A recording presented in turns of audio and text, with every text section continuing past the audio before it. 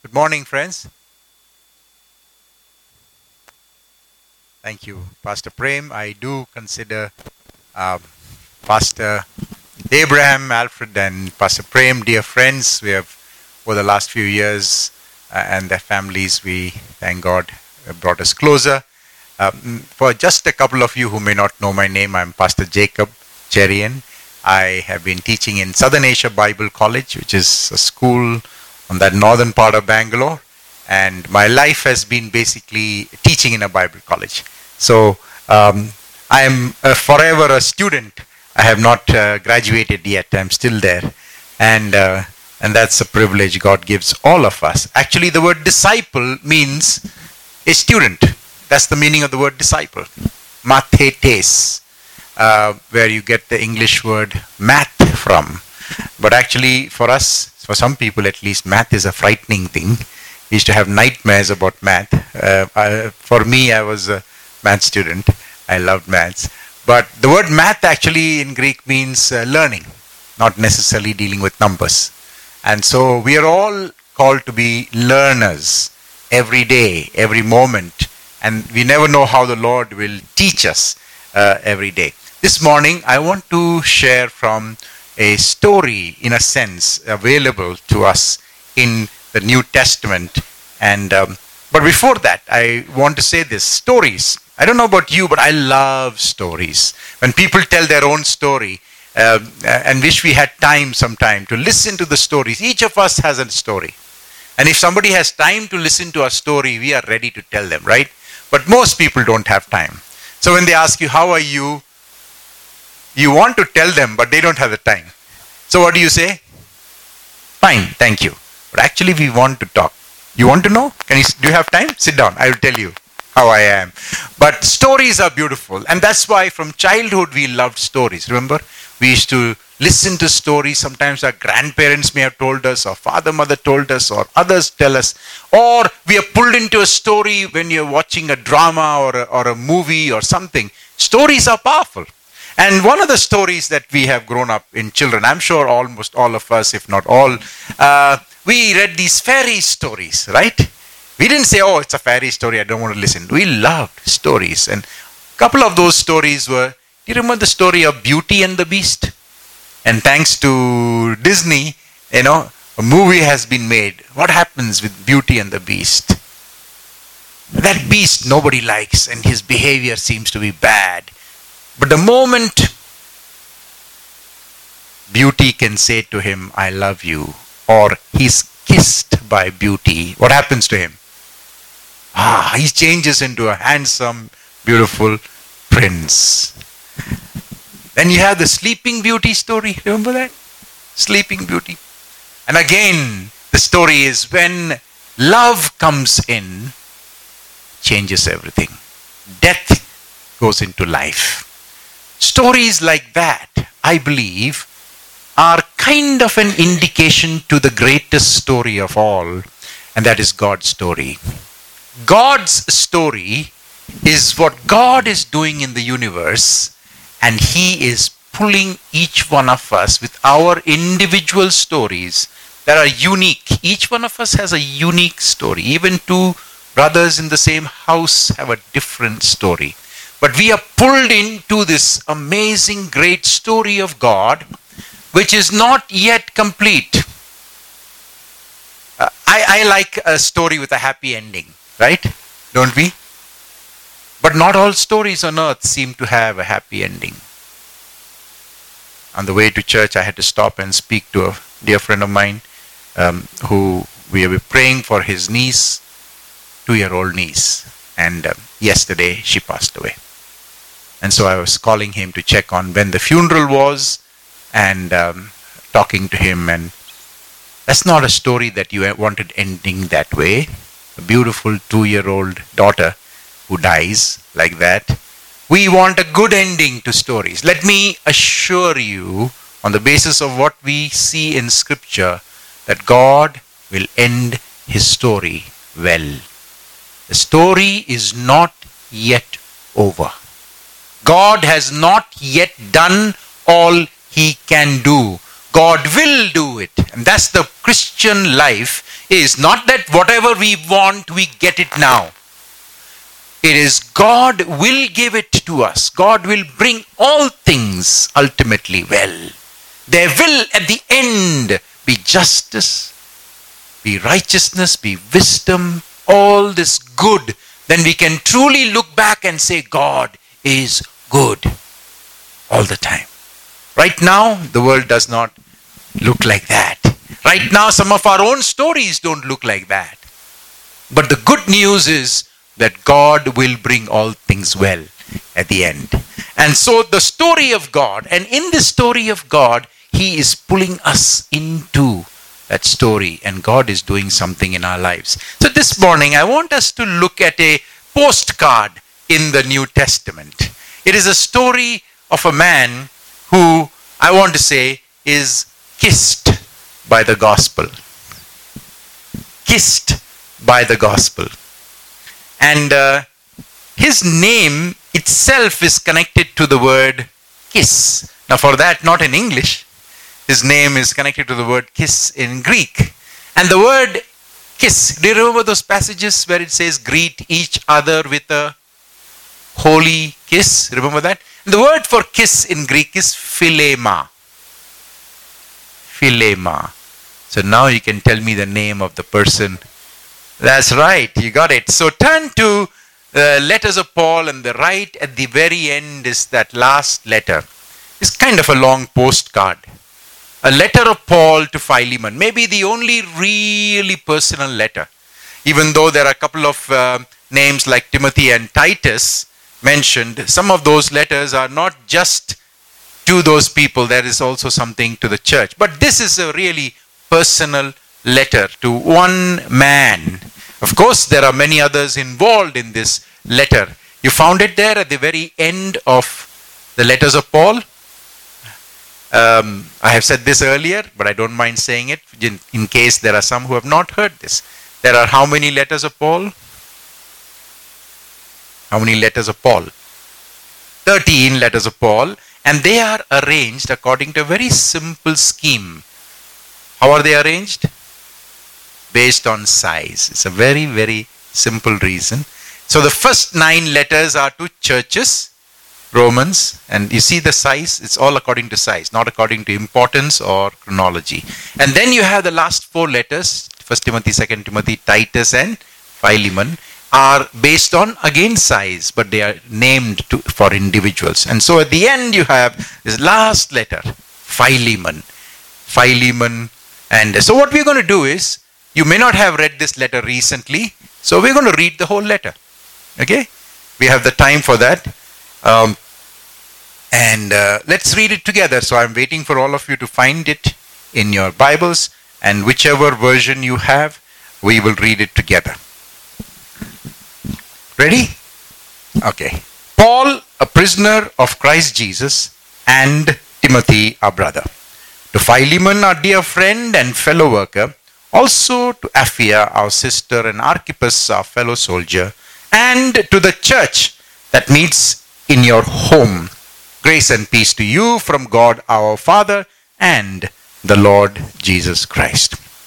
I always thank my God as I remember you in my prayers, because I hear about your love for all His holy people and your faith in the Lord Jesus. I pray that your partnership with us in the faith may be effective in deepening your understanding of every good thing we share for the sake of Christ. Your love has given me great joy and encouragement, because you, brother, have refreshed the hearts of the Lord's people. Verse 8. Therefore, although in Christ I could be bold and order you to do what you ought to do, yet I prefer to appeal to you on the basis of love. It is as none other than Paul, an old man and now also a prisoner of Christ Jesus, that I appeal to you for my son Onesimus, who became my son while I was in chains. Formerly he was useless to you, but now he has become useful both to you and to me. I am sending him, who is my very heart, back to you. I would have liked to keep him with me so that he could take your place in helping me while I am in chains for the gospel. But I did not want to do anything without your consent, so that any favor you do would not seem forced, but would be voluntary. Perhaps the reason he was separated from you for a little while was that you might have him back forever, no longer as a slave, but better than a slave, as a dear brother. He is very dear to me, but even dearer to you, both as a fellow man and as a brother in the Lord. So, if you consider me a partner, welcome him as you would welcome me. If he has done you any wrong or owes you anything, charge it to me. I, Paul, am writing this with my own hand. I will pay it back. Not to mention that you owe me your very self. I do wish, brother, that I may have some benefit from you in the Lord. Refresh my heart in Christ. Confident of your obedience, I write to you knowing that you will do even more than I ask.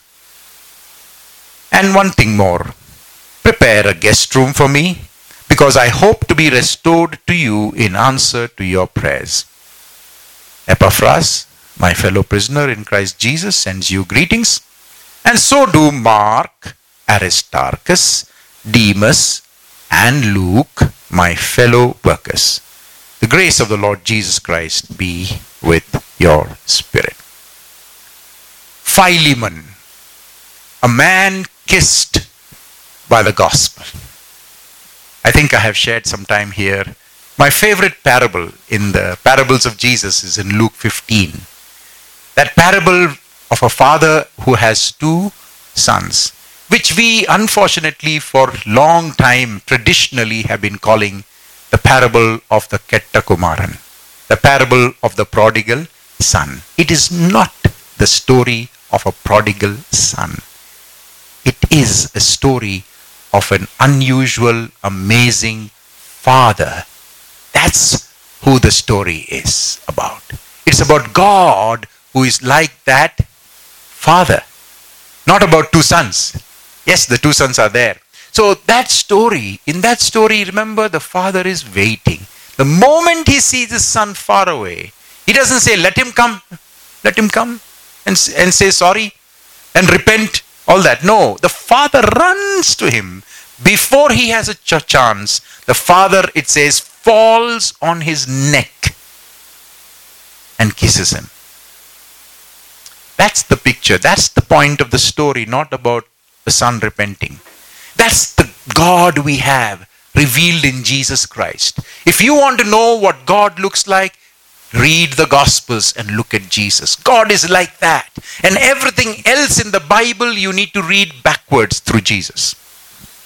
If everything else in the Bible doesn't fit what you see in Jesus, then you have to re-look at what the Bible says. Because God is like Jesus. And so we see what happens when the Father kisses us. We are kissed by the Gospels. This man, interestingly, has a name which means kissed one, or an affectionate one, or a loving person. And I want to bring to you Philemon as an example to follow and learn from, a man who can be a model for us who have been embraced by the gospel or kissed by God. We who have experienced that love of God, we can learn from this man, Philemon. There are three main characters in this little letter. Who are the three main characters? Paul, Philemon, and one guy called Onesimus. He's a slave of Philemon. Now, the reality of slavery in the first century. Like you go to buy something in the market, people would go to the market and buy a cow, and in the same time they could buy a slave. That was the reality of the first century.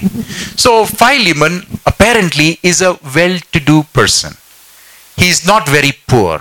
At least he has one slave, maybe more. We read about Apphia in verse 2 could be his wife. And then about Archippus could be his son. But we are not sure. We don't have to bet our life on that. But did you notice in verse 2 it says, the church meets in their home. Today, most of the time when we use the word church, we refer to this building. We say we are doing renovation of the church. By the way, I'm happy to come to this room after you have redone it and it looks nice. Beautiful. But you know what? The church looks nice. That's you. This is the building. We may be here now. 10 years from now, we don't know where we will be. But this is the church. The church is never a building, but all the time we will talk in that language. Where shall we meet? We'll meet in church. Isn't that what we say? But did you notice the church meets in their house? The church is never in the New Testament a building. But we are stuck with that in our way of thinking. The church is in which city now? While you read this, you don't know which city this is happening in. But when you read this along with another letter, that is Paul's letter to Colossians, you will find some common names in both these letters. And that's when you realize this Philemon also lives in Colossae. So there is one, and by the way, in most cities when you say church, doesn't mean there is only one gathering. There could be many house churches. And so at least one church meets in Philemon's house. Those days, mostly people who had a little bigger house would host the church. And so Philemon probably has a larger house, and so there is a church in his house. And Paul seems to know him very well. The kind of freedom that he uses to say, by the way, keep a guest room ready, I'm coming to stay with you. Hopefully, I'm in prison now, but I believe because of your prayers, I will be released soon. And when I come, just keep your guest room ready for me. Now, you don't say that to all your friends. I'm coming to stay in your house. You don't have that kind of freedom. No, especially with your Facebook friends, your Facebook friends. The other day, somebody was messaging me, and I'm trying to figure out, who is this? So I said, excuse me, brother, do I know you? Yes, I'm your Facebook friend. I said, okay, fine. All right. All right. But he's a good friend with this man. This man, he not only says, keep your guest room ready. He says, by the way, all that you owe is mine. In one place, he's going to say in verse 18, if this boy, Onesimus, who ran away, by the way, slave, but he ran away. If you're a slave, you're not supposed to run away. Because we paid money to keep you here. You go and buy a cow and bring to your house. Can the cow run away?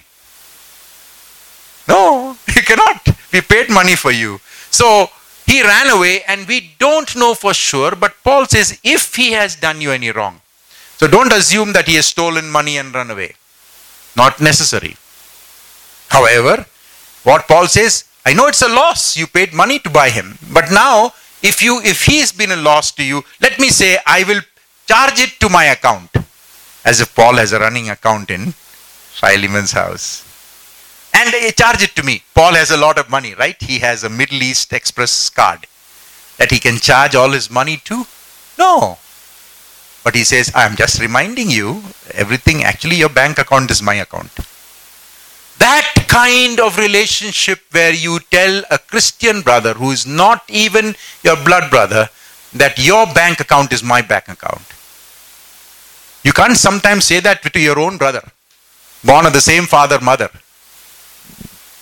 But do you realize what happens when the gospel really takes a hold of us? We don't start thinking anymore like I and mine. Just to remind you, he says, verse 19, not to mention you owe me your very self. Everything yours is mine. Not that Paul wants anything from him. That is the relationship that begins to change when we enter into the gospel. Remember when Peter asked Jesus, Lord, we left everything to follow you. What will we get? What did Jesus say? No one who has left house and brother and sister and homes and fields in this world, they will get 100 times in this world and in the life to come, eternal life or everlasting life. So if I lose one brother, I will get what kind of 100 brothers? If I lose one house, I will have houses? No, homes. The homes of my brothers and sisters in the faith become like my homes. It's not about making a lot of money and getting more houses. And so that is what happens when we enter, we are embraced by the gospel. Now this guy Onesimus, a little bit about him. Who is he? By the way, the meaning of the name Onesimus is useful. Useful. Normally these are the kind of names slaves get. Now you don't have a son and give him the name useful. Normally not. So his name is useful. Why a slave? His only job is to be useful. That's all. That's why you buy him. You buy a cow because not to love the cow, but to have the cow be useful to you. And Onesimus is mentioned only twice in Philemon, only once in verse 10. But he's also mentioned in Colossians 4:9. I already told you these are twin letters. So the same person, Tychicus, is going to come to Colossae. And he is going to give one letter to the church, which you have Colossians, and the other letter he will give to Philemon personally.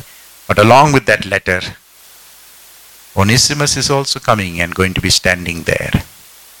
And Tychicus will give the letter to Philemon. Onesimus was a slave who ran away. Why did he run away? Well, it doesn't say so. Sometimes we may think, he ran away because Philemon was very bad to him. Not necessarily. From what we learn in this about Philemon, I don't think he ran away because Philemon was bad to him. But I think if you're a young man and you're a slave, you did not choose that. Which young man wants to be born a slave? Unless you have such an experience with your master. Your master is an amazing person. You say, I'm so glad I'm a slave of this master. But any young man wants to have a better life. They dream of a better life. Maybe if I run away from this house and reach some place, maybe Rome, I will somehow find life will be better than what I am going through now as a slave. And so he runs away. We don't know why.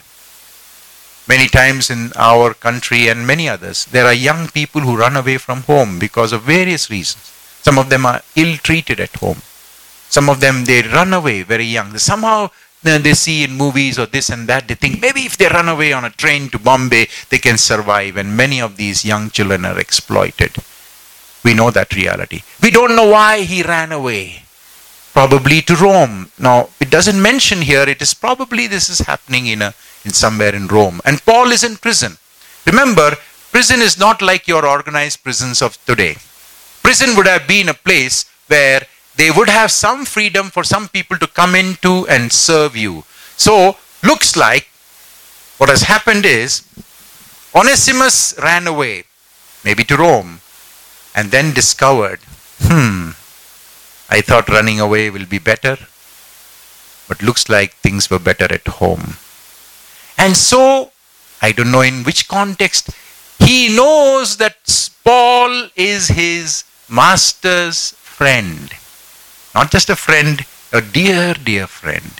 And so he starts thinking of maybe I should go back. And somehow we don't know how that story is something we would like to have some dots filled in. He finds Paul. And after he finds Paul, not only that, he becomes spiritually a follower of Jesus. And he becomes a son of Paul. And then he says, my son, look at verse 10, I appeal to you for my son, Onesimus. He was a slave of Philemon, but now in that interaction in prison, he has become a son. Now, what is he grown up as? A slave. And what do slaves do? They work. And so while Paul is in prison, he is working now. He willingly works for Paul. Maybe washes his clothes and cooks food for him and things like that. As I told you, this is a different kind of system in prison. The prison system doesn't give you food and clothing. So here he becomes a servant, or he serves Paul. That's why Paul says, I'm very happy to receive his help. But after all, he's your slave. I cannot keep him here. Your neighbor's cow happens to walk into your compound. Do you say God has provided milk for my family? You can't. You have to send, maybe one day or something you can keep. You can't keep for 1 week and then say, oh, I'm trying to figure out whose cow this is. After 1 week, I'll send it back. Enjoy the milk for 1 week. You can't do that. Remember, he is a slave. Somebody else's slave. You cannot enjoy the privilege of somebody else's slave. So, courtesy, not only that, law demands that you send the slave back. But only difference here is, he is my friend's slave. I know if he knows, by the way, there is no way to contact and communicate. So, if he knows that he's serving me, he won't mind, I'm sure. Because he says, I know you would like to serve me, but now he's here, but I cannot keep him without your permission. I'll send him back. If you want, you can send him back. You see, in this letter, this is in your Bible. Sometimes we think, the Bible is full of all very spiritual things. Every verse you pull out and it has to connect with us spiritually. No. The Bible is stories. In fact, the majority of the Bible is stories. And some of those stories are stories. Meaning, they need not have happened necessarily. You learn truth from them. They are true stories. And so here is a true story in a sense what happened. And we learn from this. We are learning what happens when we enter into the world of the gospel. What happens when we enter into God's new creation? God is creating new. Remember in 2 Corinthians 5:17, it says, if anyone is in Christ, most of our translations gave it as, he is a new creation. But if you have a new translation like NIV, you will find it says, 2 Corinthians 5:17, if anyone is in Christ, you know what your Bible says? If you have an NIV new one, what does it say? No? That's an old NIV then. The new creation has come. Actually, in the Greek, that's how it is. That's a better translation. If anyone is in Christ, kainektesis. That's all it says. New creation. It's not that he is a new creation, but the moment you enter into Christ, you enter into the world of new creation. God's new creation. It's not that one person who has now believed in Jesus, he is changing and that's what matters. Yes, he is changing. I jokingly say, before he met Christ, he used to beat his wife every day. Now that he's come into Christ, he beats her once a week. I'm just joking. That's not what we're talking about, small changes happening in my life. But what it says is, when we enter into Christ, we enter the world of God's new creation. Is already started. God's new creation, which will come in its fullness one day. We already enter into that world of new creation. And so, runaway slaves had no, they can't run away and say, I have human rights and things like that. No way. Runaway slaves are brought back, could be beaten, even killed if the master wants. And so what can you do? You just cannot come back and say, I've come back. Okay, fine, come back. No. You can't do that even in our companies where you work. You can't just walk away and then come back anytime you feel like. But there was a way. One of the ways that somebody could come back to their master was come through somebody else. An amicus domini. Amicus domini means friend of the master. So probably that is what he wanted to do. I think I'll go back. But I just cannot walk back and say, I've come back. I will see and I hear that Paul is here. And I know Paul used to come. He's a nice man. I'll go through Paul and go back to my master. That's how he finds him there. So there are a lot of things we are not 100% sure about. There are only few things we know, that he meets Paul in prison and he becomes a believer. And Paul considers him as his son. Now think about that. What does gospel do? It changes the way you look at people of different strata in life. Paul is not a slave. Here is a slave. But he calls him my son.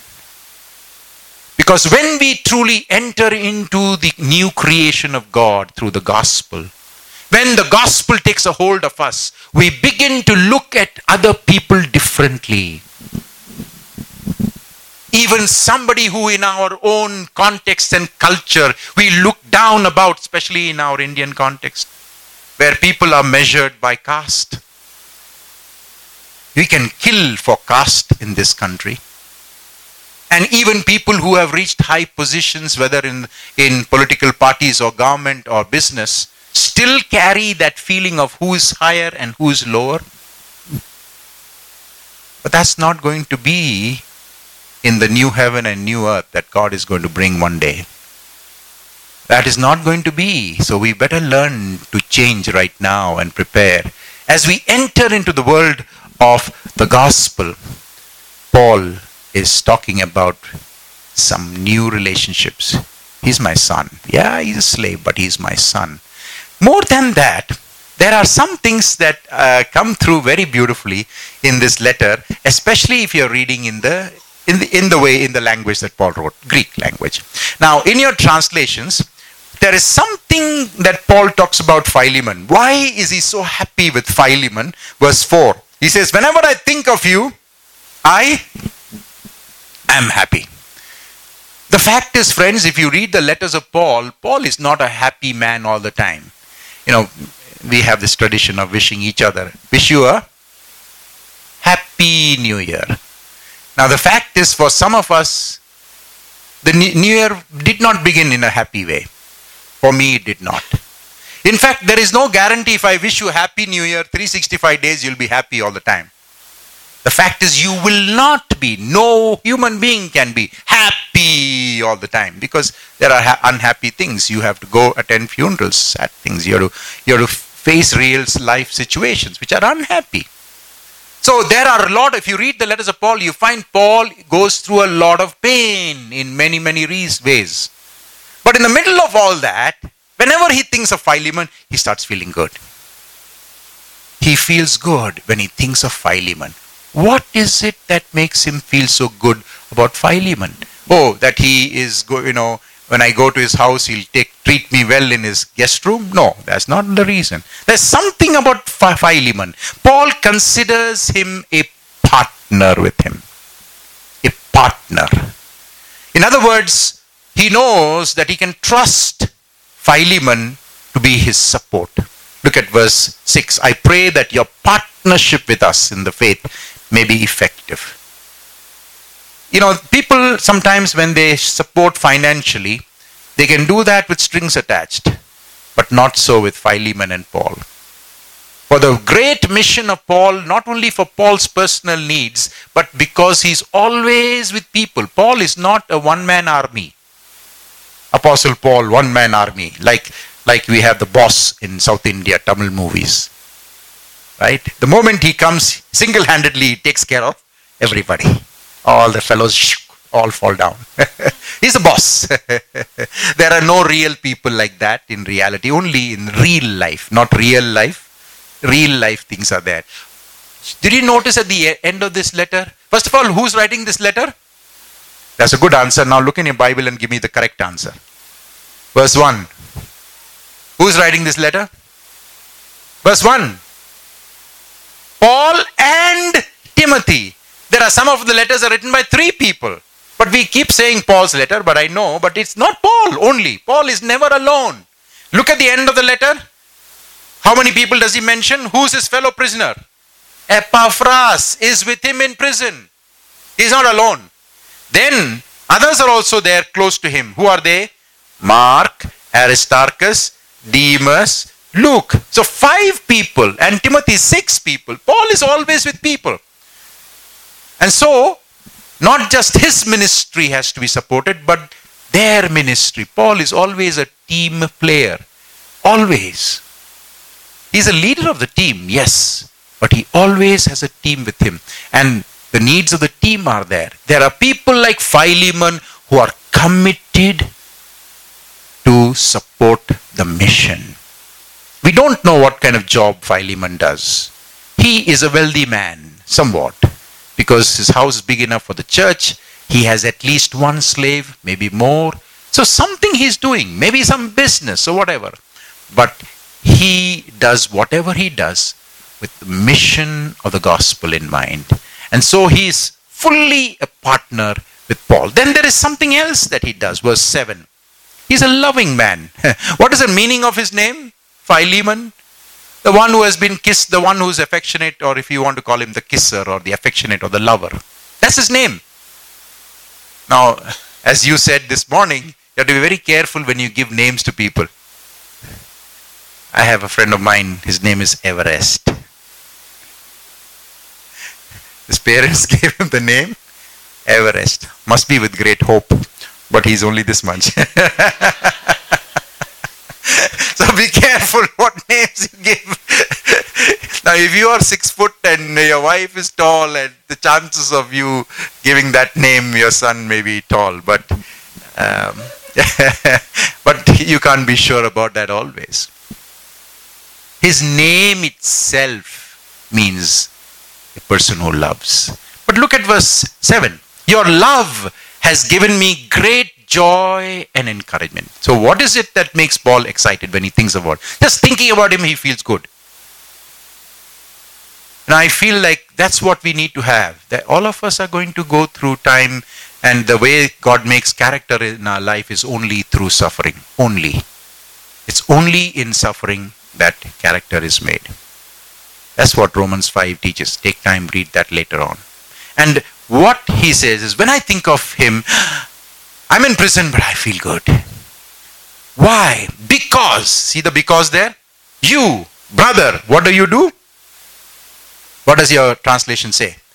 Refresh the hearts of the Lord's people. Now, if you have an old King James Bible, anybody by any chance? Old King James? You know the word there? You refresh the... Anyone? The New King James, what does it say? No, last part. You refresh the... No. The hearts.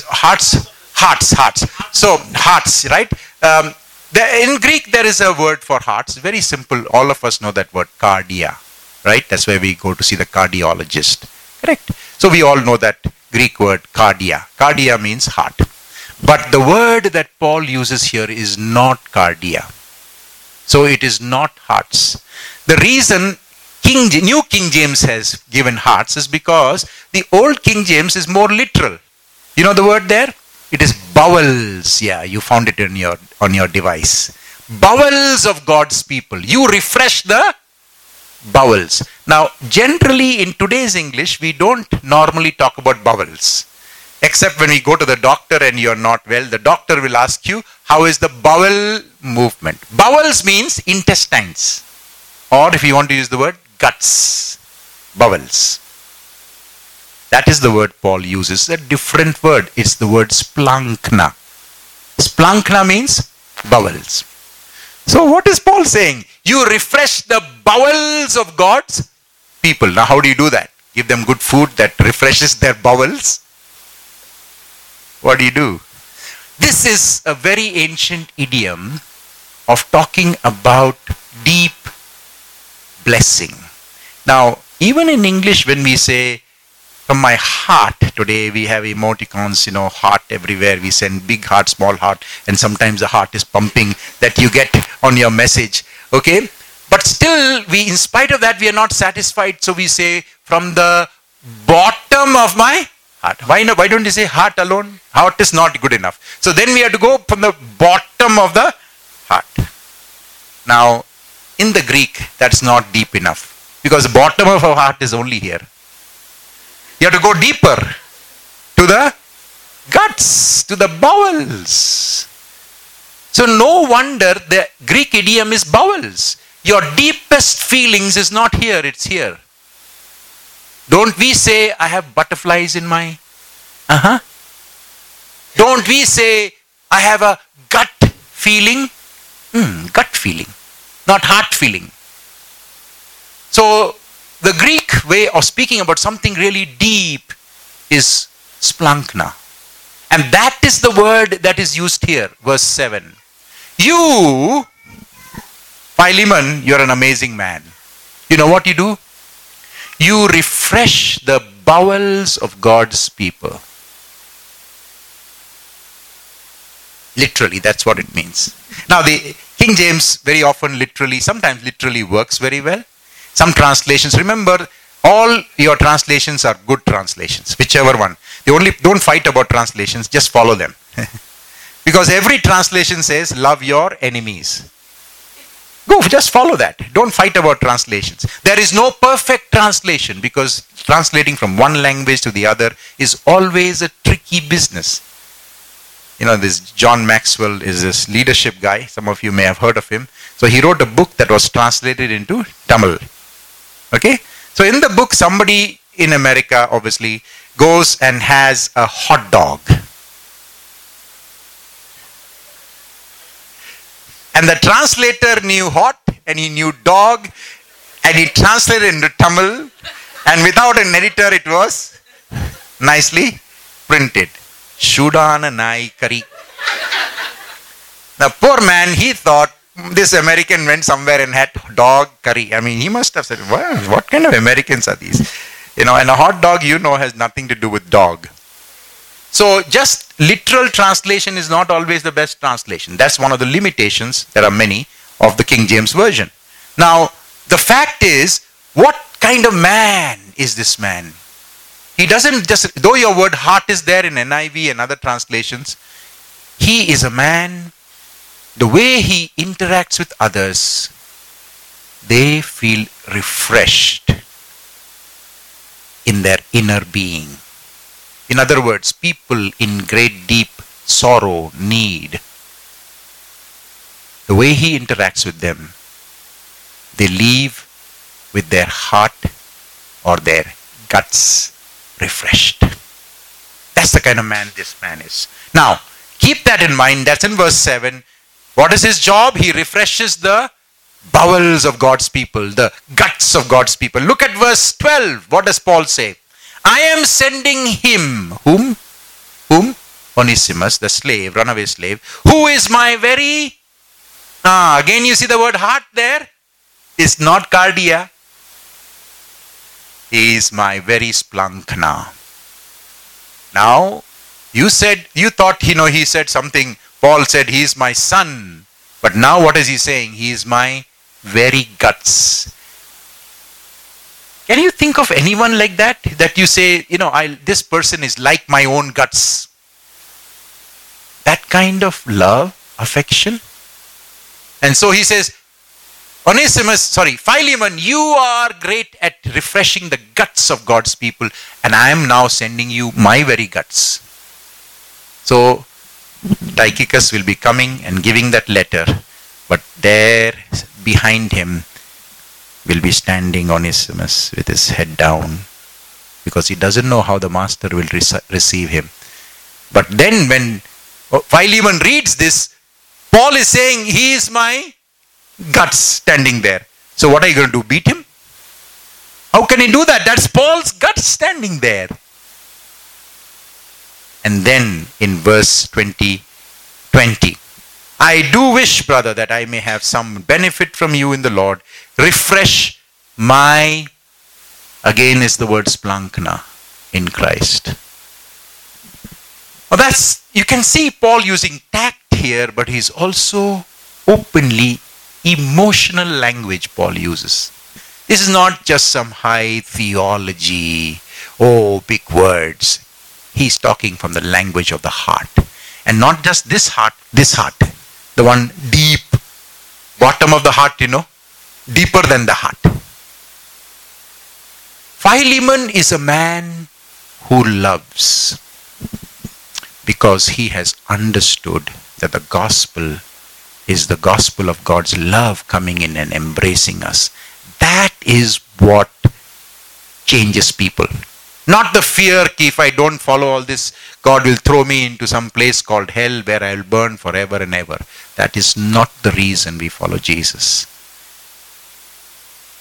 The reason we follow is because the Father has fallen on our neck, undeserving rascals like us.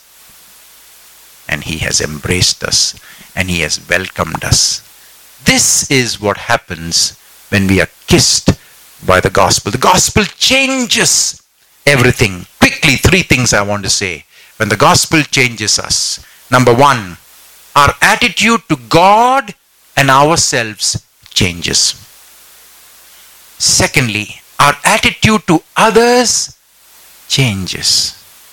Thirdly, our agenda in life changes. When we have truly been kissed by the gospel, when truly the Father has fallen on our neck, undeserving people like us, and given us grace, three things will happen. Number one, our attitude to God and self will change. God is like that loving Father. God is not this judge sitting on that big thing and saying, I'm checking on you, don't worry, I've got cameras all over watching you. Everything, I've kept a record. You think you can get away? Wait. That's not the God we have in Jesus Christ. The God we have seen in Jesus Christ is that God that we see in that story, who is waiting to embrace us into his love. And when that happens, we also begin to look at ourselves differently. Am I that valuable? Sometimes we struggle to think we are not valuable. Our world tells us you are valuable only if you have this or you do this or you can do this. There are many, many stories of people who the world looked down upon, but they had a different view about themselves. Marvin McMichael, an African-American man, young boy, he was in high school, and the guidance counselor told him, he was an African-American boy, a black boy. So the guidance counselor looked at him and said, I don't think you have a mind for college, so don't go to college. You can do something like a carpenter, some other job. No, a job of a carpenter is fine, but still, you don't need to worry about being in college. But somehow this mother of his was a woman, a gospel woman, and she believed and encouraged, and all that made all the difference. This man received many years ago a doctor of ministry from Princeton Seminary, my alma mater. And when he was receiving also several other honors, distinguished alumnus and all that, the mother just whispered in his ear, where is your guidance counselor? Because not only he became a great pastor, wrote books, became the president of Colgate Rochester Crozer Divinity School, a man who has made a difference in the lives of so many people. What made the difference was he didn't let the world tell him who he was. He let the gospel tell him who we are.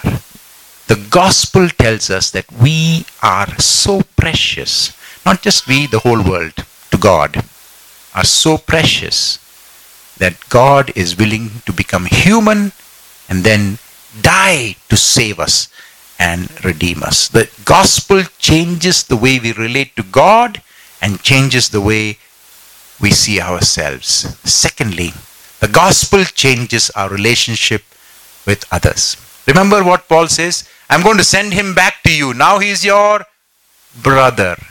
How do you treat your slave who has now become your brother? That changes. That changes. So I would still wish there was a camera recording how Philemon, when he read that letter, maybe he sat down and he kept reading and he kept looking and you can see he's there. Did he finish reading that letter and then call, come here Onesimus? Or already the moment he sees a few things, before he finished reading the letter, he hugs him. I would really wish to know what really happened. We don't know what happened in that home. But that is a very interesting story that is there, which we cannot be 100% sure. There's a tradition that there was a bishop of Ephesus called Onesimus. I told you already, that's the kind of name you don't normally give to people except slaves. And so there is this tradition that he was a famous bishop of Ephesus. Now, was he the same Onesimus? We don't know. We cannot be sure. But is that a possibility? Why not? Why not? Because the gospel can change everything. The second thing that happens is when we start looking at other people differently.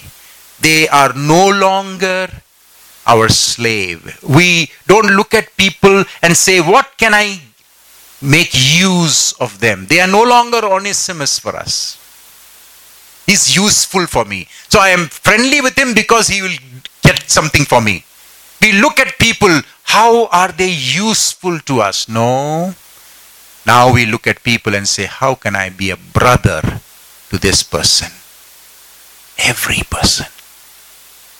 Every person. That's what the gospel can do in our life. We can even give exceptional forgiveness to people because we have received exceptional forgiveness. Remember what happened 20 years ago? Graham Staines and his two wonderful sons, beautiful young boys, were burnt. And his widow, Gladys Staines, what did she say? I forgive them. Exceptional grace given to others. That's possible if we have been embraced in the gospel. Everything changes. We no longer talk about our money. It is God's money. That's what he says to him. By the way, your account is my account. So take it from there. If you have some loss, then take it from my account, which is your account. That kind of freedom, that kind of generosity. And I believe this man is a generous man, not a calculating giver of tithes. You will not find that kind of thinking in the New Testament. It's uncalculated generosity. Because when you look at the other person, their need is yours because he's your brother and your sister. Finally, our priorities, our agenda changes.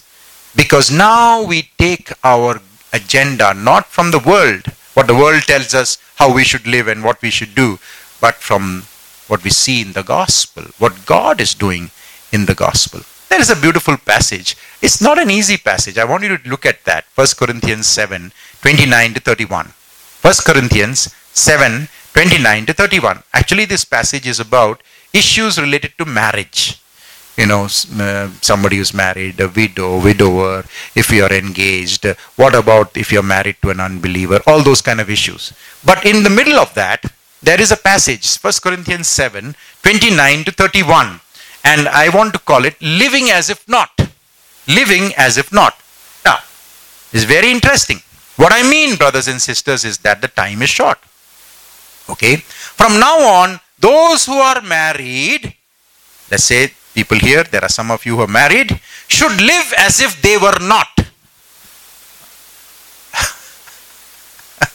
Now, this is very easy for men because many men behave like this. Okay, but what is Paul saying? He's not saying, live, forget about your responsibilities. Those who mourn as if they did not. Those who are happy, live as if you are not happy. Those who buy something, you worked so hard and you're waiting to buy this, finally you bought it, maybe a house or a nice car or whatever, as if it were not theirs to keep. Those who use the things of this world as if not engrossed in them. And then he gives the reason why. For, what is the for? Because this world in its present form is passing away. In other words, all what he talked about, including marriage, including the things we have, including the fact whether we are weeping or we are happy, all this is in this present form. It is not forever. And therefore, if you have something nice, you worked very hard and you earned it, fine, enjoy it, hold on to it lightly, not tightly. You're married, have children, this, that, very good. Hold on to it lightly. Live as if you don't have it. How is that? Because that is the way you look at life from now on. Your agenda in life is not to just hold on to these things which are passing away. Every single one of those things. Whether it's marriage, whether it's the possessions we all work for, all these things are only for this period. Francis Chan, a interesting pastor, he was speaking in a convention of the Focus on the Family. It's a very big Christian organization. And you know what he said? The best thing you can do for your family is don't focus on your family. I mean, on the Focus on the Family convention, he is the invited speaker. He says, the best thing you can do for your family is don't focus on the family. Now, what does that mean? Obviously, we are not talking about being irresponsible, but focus on God. Focus on the kingdom. Focus on the gospel. Other things that fall in their place accordingly will fall in their place. But the family is not the focus of our life. It's God, the gospel. Our agenda in life is no longer family. Family is one of the things connected to that. Because the world says, whoever dies with the greatest toys right now is Jeff Bezos. Whoever dies with the greatest toys and things is the winner, not the gospel.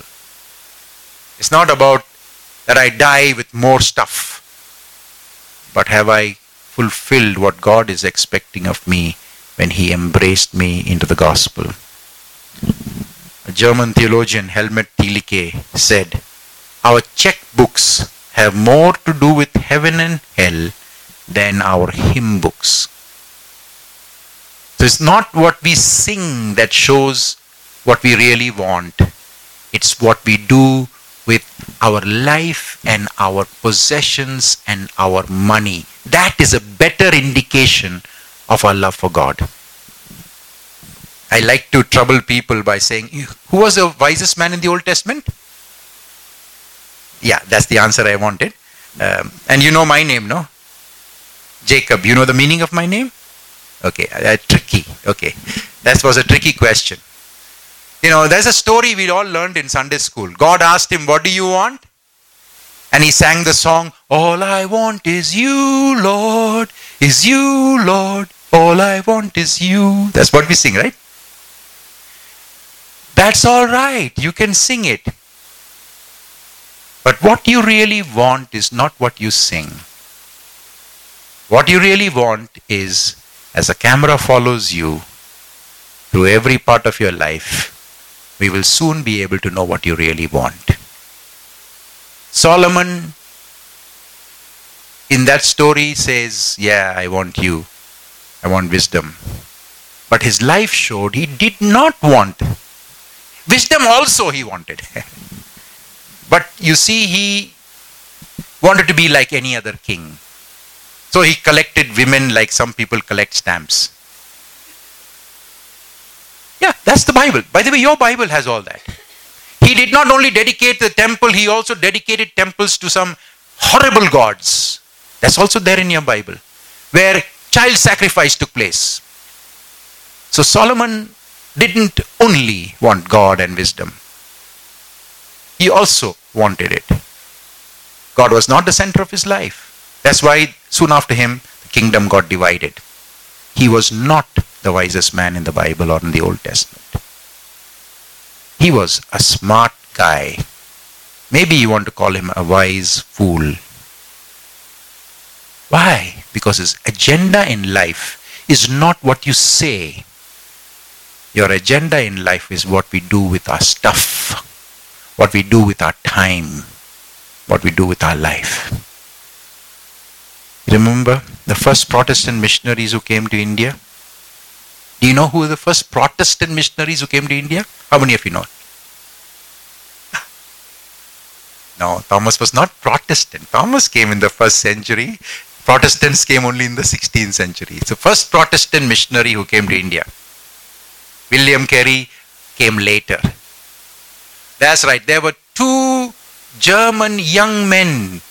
Now, just please do a Wikipedia search, just online search and read up. We need to know who are the first Protestant missionaries who came to India. Two German young men, Bartholomew Ziegenborg and Henrik Plutschow. When did they come? 1706. They came to Tamil Nadu. It's an amazing story. William Carey came many decades later in 1793. Amazing people.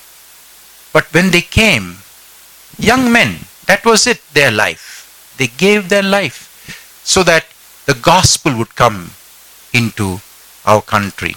And the first language in which the Bible was translated in India was Tamil.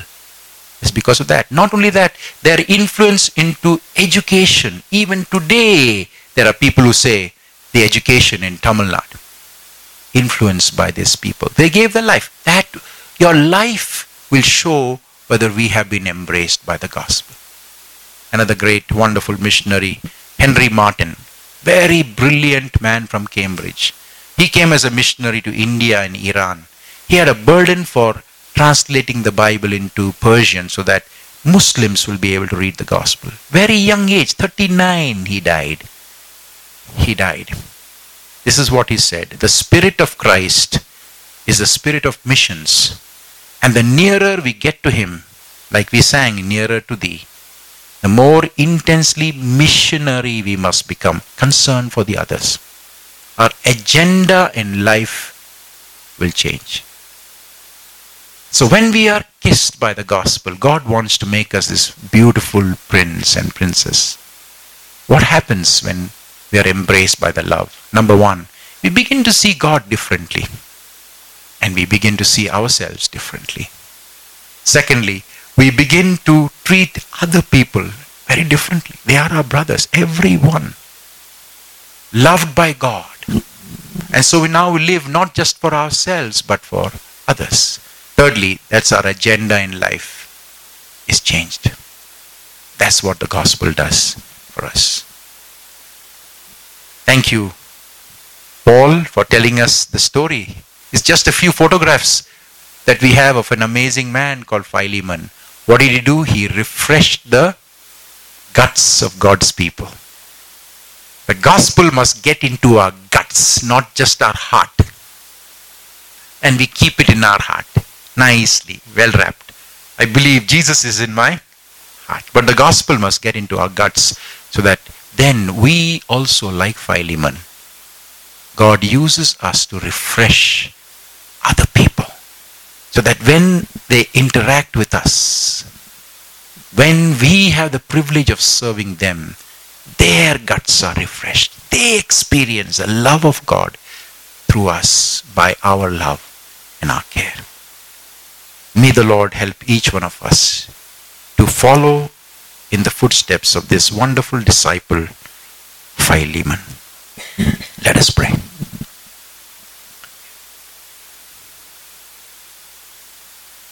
Thank you, Father, for this dear servant of yours, Philemon. Thank you that through this letter of Paul, we could visualize what the gospel can do in the life of one man and his family. What a difference it can make. And Lord, to see the possibility that you can make a difference through our lives, even when we allow you, through your Spirit, to change us and to change everything. Change the way we live with each other. Change the way we look at look at ourselves and how we relate with others, and especially how we set up the agenda of our life. Help us, Lord, that we will live with that love of Jesus working through our lives, like Philemon, and that many, many people around us will experience the goodness of God and the gospel, the good news. In your power, we ask in Jesus' name. Amen.